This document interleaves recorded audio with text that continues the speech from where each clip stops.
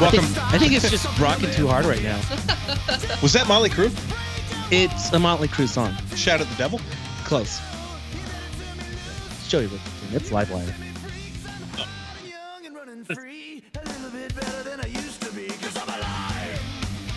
Thursday night. I mean, what more could you ask for? We've got Lindsay Bebo from Mile High Sports, milehighsports.com, live in studio from Cali. Ryan Romero, one half of the Romero Brothers, Drives a Mile High. We are at the Drives a Mile High studios. Want to say thank you so much to our good friends over at Elite Exteriors LLC. Family-owned, operated roofing company since 2007, an A+ credit rating with the BBB. They've announced they are a finalist in 2021 for the Torch Award for Ethics. I mean, that's huge in an industry that kind of gets a black eye every once in a while from some of those that don't have the standards that Elite Exteriors does. So we want to thank them. You can check them out at EliteExteriorsLLC.com. Our good friends over at HZ Realty Real Estate. I said realty. Real estate, as well as 3070. You're it's the number one sports bar, North Denver, over there on, how do we say it again? Right? Tejon. I always say Tejon. I always like to say Tejon. That's the mustard. That's the mustard. Let's put some mustard on. Thanks, Danny. Thanks, Kawhi. The mustard with us is Brie Maestas, the ketchup, Lindsay Bebo. I'm the mayonnaise. And Ryan, what would you be? Hot sauce. Okay. Yeah, I get that. Sriracha. Well done. Well done. Say And with Roman confidence. is the wasabi. Oh. We'll just miss him. Roman with wasabi. That guy, he piles it in his soy sauce, and it's. I watch that dude. That's what my wife does too. It's insane. I'm like, dude, you are destroying soy sauce. Don't do that. It's a balance. It's a marriage of flavors. That's a lot, though. I think that's too much. I'm gonna put it out there. I hope you're listening, Roman. I don't use it. Lindsay, do you use soy sauce with your sushi? Oh, I don't even put avocado in my sushi. I literally just eat fish and rice. So sashimi. So do you have a side of rice and then the sashimi? No, it's just when I order, I'm like, please don't put any celery. Please don't put any avocado. I just want fish and rice. You order the boring roll. She That's orders what you ordered. the right sushi. It's sashimi or it's nigiri. Don't try to gatekeep my sushi. I've been to Japan. All right. You're all cultured and I'm not. I'm going to take the soy sauce and the wasabi. California's rolling right now. The Chargers just scored a touchdown. Justin Herbert with his. It's 10-7 against the Kansas City Chiefs. A big game. A lot of eyes in the state of Colorado watching this game tonight because it is AFC West Division. But we're going to break it down and kind of bring it back in. We're going to talk a little bit about the Denver Broncos. What kind of is on. What we brought in a prognosticator, our Nostradamus, we'll say, Joey Richards from the What's on Draft pod. Joey, the first question I have for you, I hope it's not going to be too out of the ordinary, but I'm curious, since we're talking sushi, what is your go-to roll? Ooh, my go-to roll. I'm kind of with Lindsay. I kind of like the simple roll is better for me. I just like the fish, the rice, the sashimi. I always knew I liked you. Joey with What's on Draft Pod. Joey, thanks for joining us tonight. A really good matchup going on in the NFL tonight. Obviously big to a lot of AFC West fans, whether you're a Raider fan, a Chiefs fan, Broncos fan, or a Chargers fan. But, I love having you on because I'm a huge college football guy. And I love, the fact that you guys are already like 10 months in advance looking at drafts and looking at, potentially the mock drafts and positions and players and where they fit in and needs. Can you, Joey, kind of give the audience, the listeners, a little bit about, kind of your thoughts on number one, need-based, like first need bases for the Broncos, and then the why behind that. Okay, yeah, for sure. Well, I think the number one need, and it's pretty obvious, is going to be quarterback. I think it's really hard. It's extremely hard to build a team you can win it with year in and year out if you don't have a franchise quarterback. So until you find that guy, it's always going to be your number one need. Now, when you look at this draft class in specific, I think it's a very deep draft class at quarterback, but I don't really think the top is there. So it kind of makes things interesting for the Broncos. Outside of that, I think the next closest one would be edge rusher. The Broncos don't really have a guy out there that you can feel all the way confident in after they traded Von Miller. I mean, Bradley Chubb in and out with injuries, and as much as I love Jonathan Cooper, and he's way exceeding expectations right now, he's still a seventh-round rookie. So I think that's their clear-cut number two. Joey, in regards to that, sorry, this is Bree.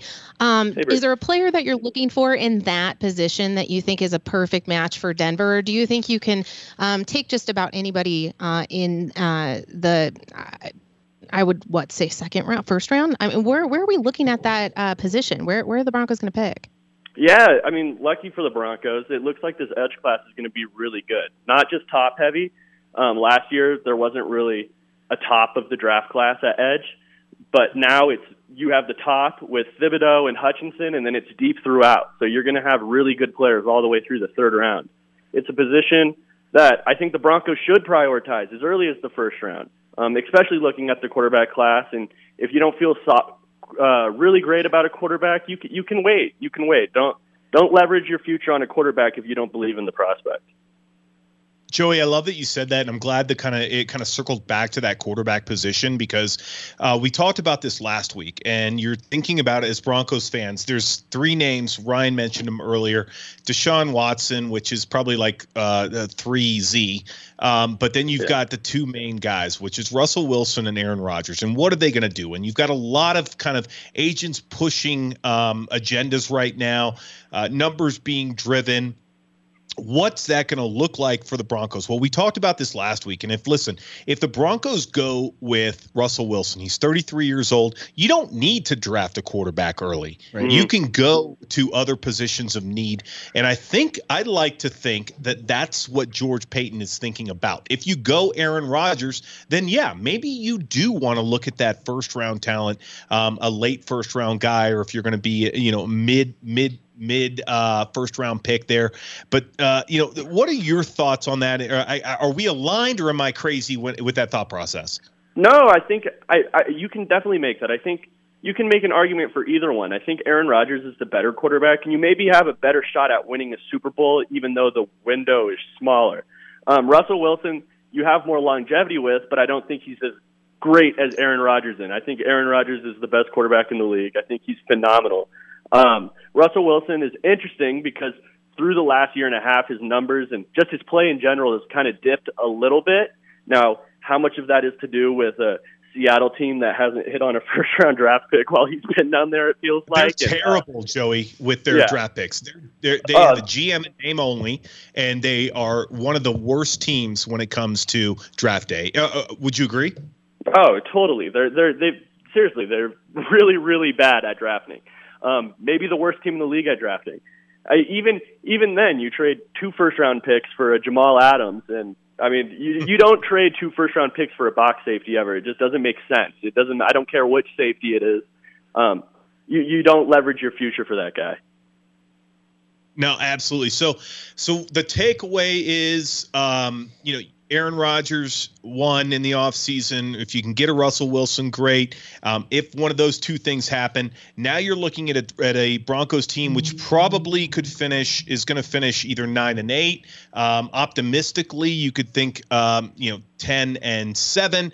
Maybe you're looking at an 8-9 season. That's going to put you right in that 15, 16, 17, 18 number for drafting. You mentioned some linebackers, some edge rushers. Devin Lloyd from Utah. Talk to me a little bit about him and where he fits in, or potentially could fit in with the Denver Broncos. Yeah, Devin Lloyd's a really, really good player. He's a do-it-all kind of player. Is he as athletic as? I mean, if I'm comparing it to a player last year, let's say Micah Parsons, is he as athletic as a Micah Parsons? No, but he's still really athletic. And where Micah Parsons struggled was his pass coverage. He's really, really good moving forward. When he can go forward, he's awesome. Devin Lloyd is a do-it-all. He can pass rush a little bit, he can cover a little bit, and he can just play inside the box a little bit. He's a really good player, and I think, honestly, it would make a lot of sense to pair him with a Baron Browning. It's just all about where you can get a guy like that. Joey, before Patrick and Sutton had been extended and their contracts had come out, there had been some talk of whether or not wide receiver was also a position that the Broncos may be looking at in the draft, with question marks kind of surrounding Hamler and his ability to come back from injury. Is that still a position group that you think they're looking at, or is there something that we've not already talked about that you'd be interested in the Broncos going after this draft? I mean, when you look at the wide receiver room, once you lock up Tim Patrick and Courtland Sutton, it makes it less of a priority. But yeah, I still think that it's something that you would love to have another guy to back up Hamler who kind of brings that same skill set. Because it's a skill set the Broncos are lacking right now. They don't have that explosive player that can take the top off the defense or take a screen to the house. They don't have that guy. It's a niche role. I think that if you're looking for a wide receiver, something I'd keep an eye on is, hey, does this guy have some return ability too? Deontay Spencer hasn't been fantastic at returning this year. I don't think they want to put KJ Hamler with his injuries in that return spot. So if you can get a guy on day 3 that you like as a receiver and you like as a return man, I think it would make a lot of sense. As just for depth alone, correct?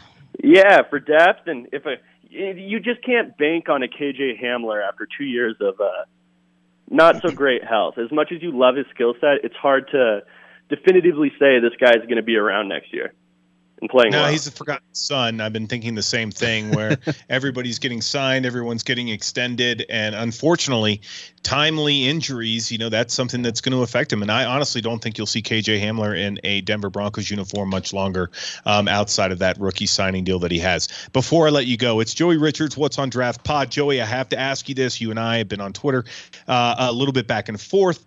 There's a guy I like that plays the quarterback position, and he's not one of the names that you hear. He's not Sam Howell. He's not Malik Willis. He's not Carson Strong. His name is Brennan Armstrong from University of Virginia. Have you gotten an opportunity to look into him? Because this guy is a finalist for was a finalist for almost every single honor you could get as a quarterback this year. He's 6'2", 215. He's got a rocket arm. He's got legs. What are your thoughts?